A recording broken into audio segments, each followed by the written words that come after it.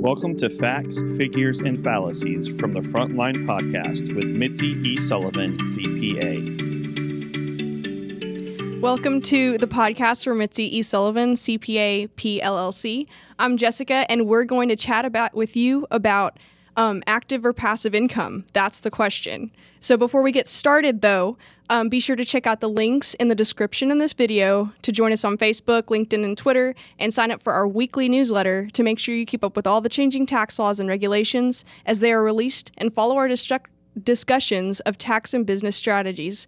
Please leave a comment and ask questions. Let us know what you liked to identify topics that you'd like to see in future podcasts.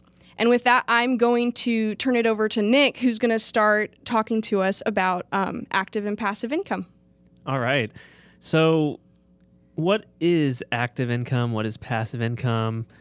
Does that sound like gibberish to you, Marie? Well, maybe in my 20s, 30s, but I've learned as I get older, the more passive income I have, the easier my life is. Is that correct?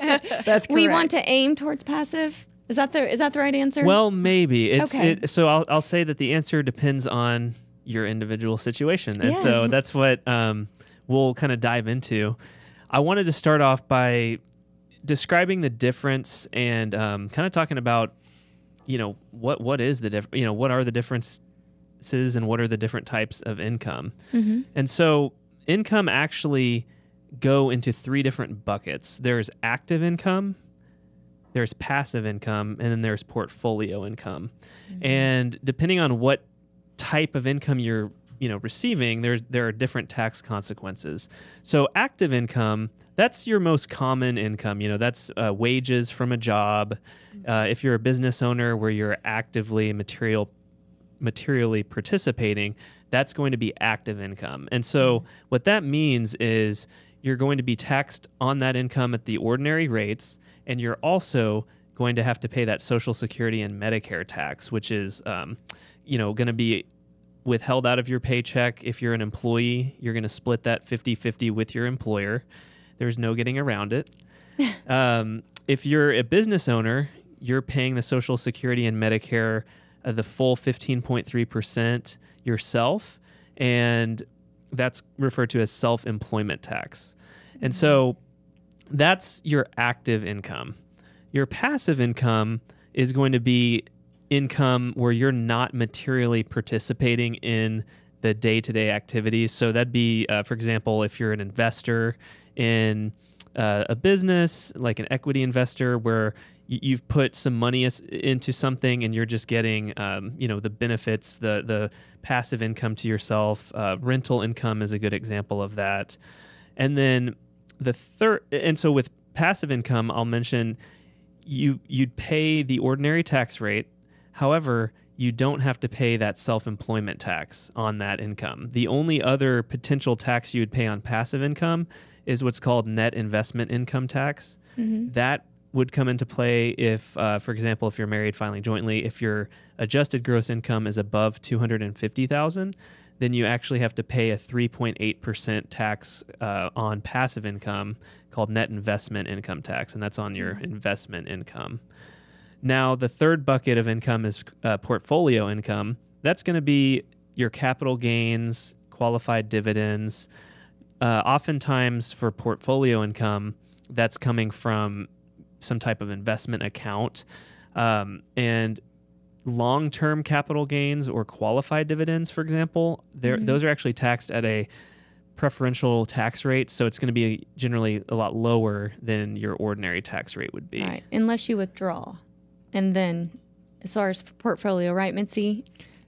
Like it stays low as long as you don't withdraw your portfolio income. Is that correct? So I think you're confusing portfolio income with your retirement income. Is that what you're talking about? Well, just any type of investment. Okay, so, and maybe you're talking about whether or not you have a capital gain. Okay. So when that money is invested, you're right. The market will go up, the market will go down. As long as you don't sell that stock or a mutual fund, whatever you're holding in your investment account, as long as you don't sell it, you don't realize a gain, then you're right. There's no tax on that.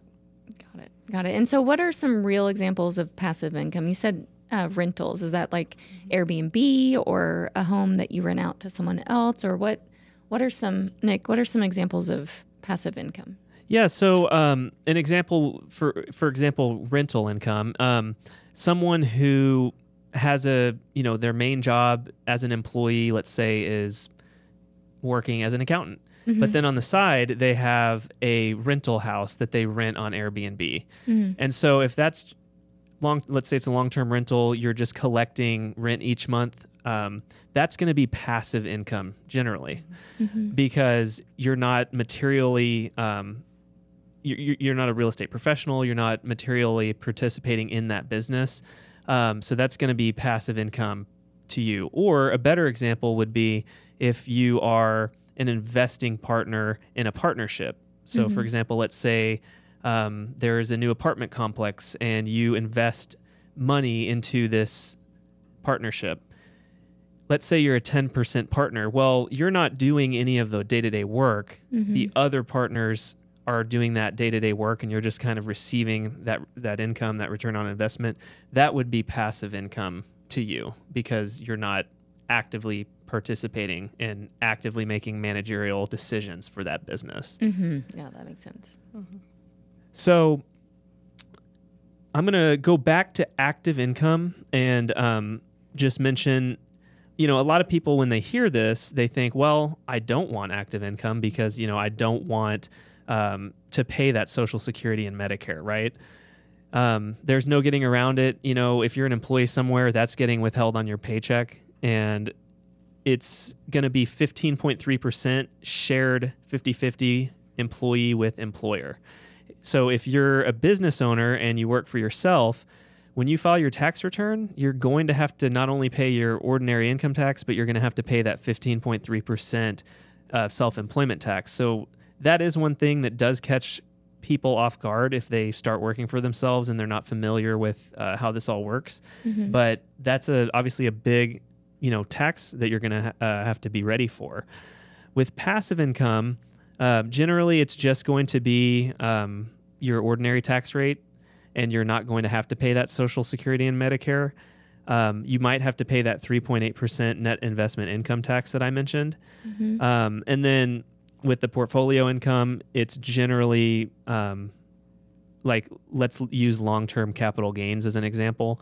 If you have you have a normal job, you're an investor in this apartment complex, so you have active income, you have passive income, and then you also have an investment account where inside that account you bought some stock in a company, and 2 years go by and you sell that stock and you have a gain of $50,000.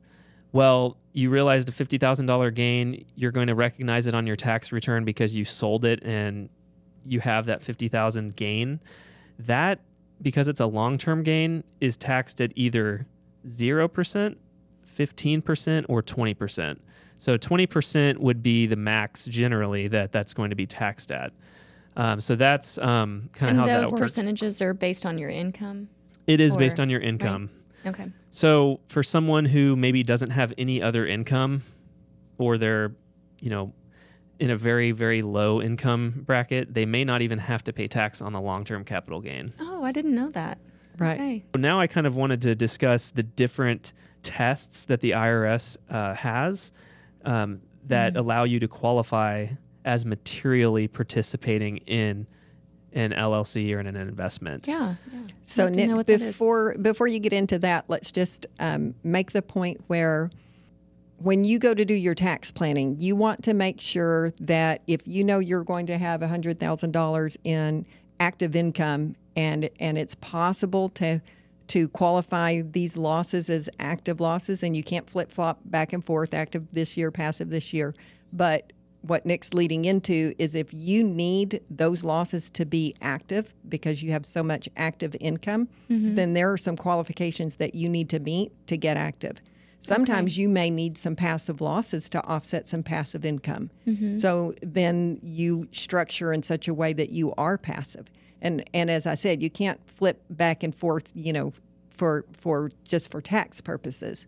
Yeah. But you can structure your activity so that it creates the type of income that you need.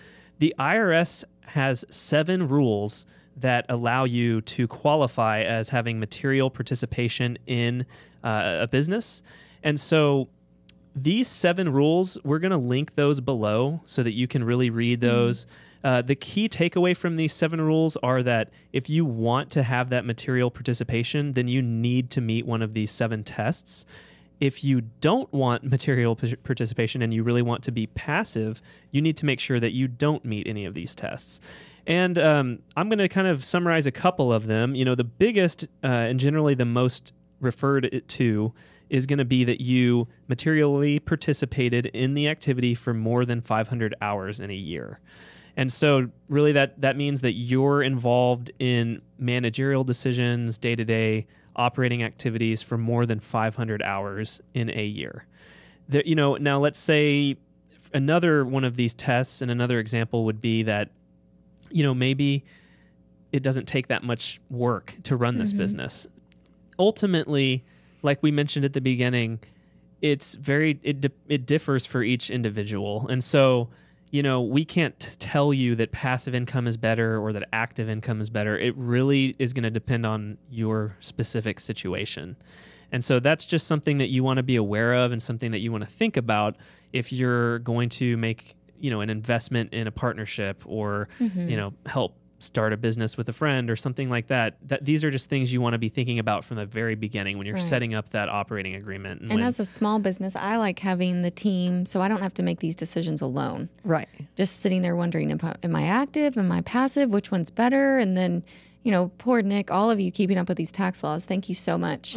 I really appreciate that. And so it's nice to know or to plan if you are starting your own business, make sure you have multiple professionals with their eyes and ears on it. Don't you agree, Mitzi? Yes. So you're not just trying to navigate all Yes. these So alone. a lot of times what we see is somebody, you asked about the Airbnb business. So let's say I start up an Airbnb business and I think, I'm going to have all these great losses to write off. It's going to offset my CPA income. That's going to be great. Well, it depends. Am I active? Am I passive?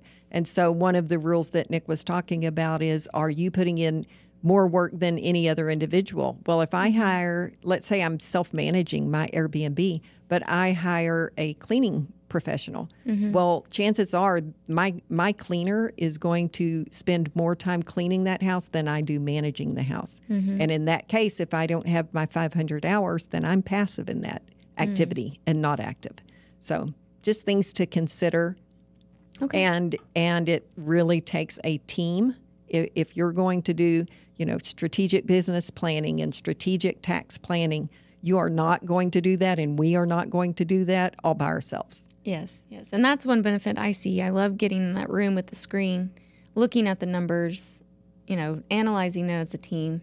Yes. So you can make plans to save money, make more money.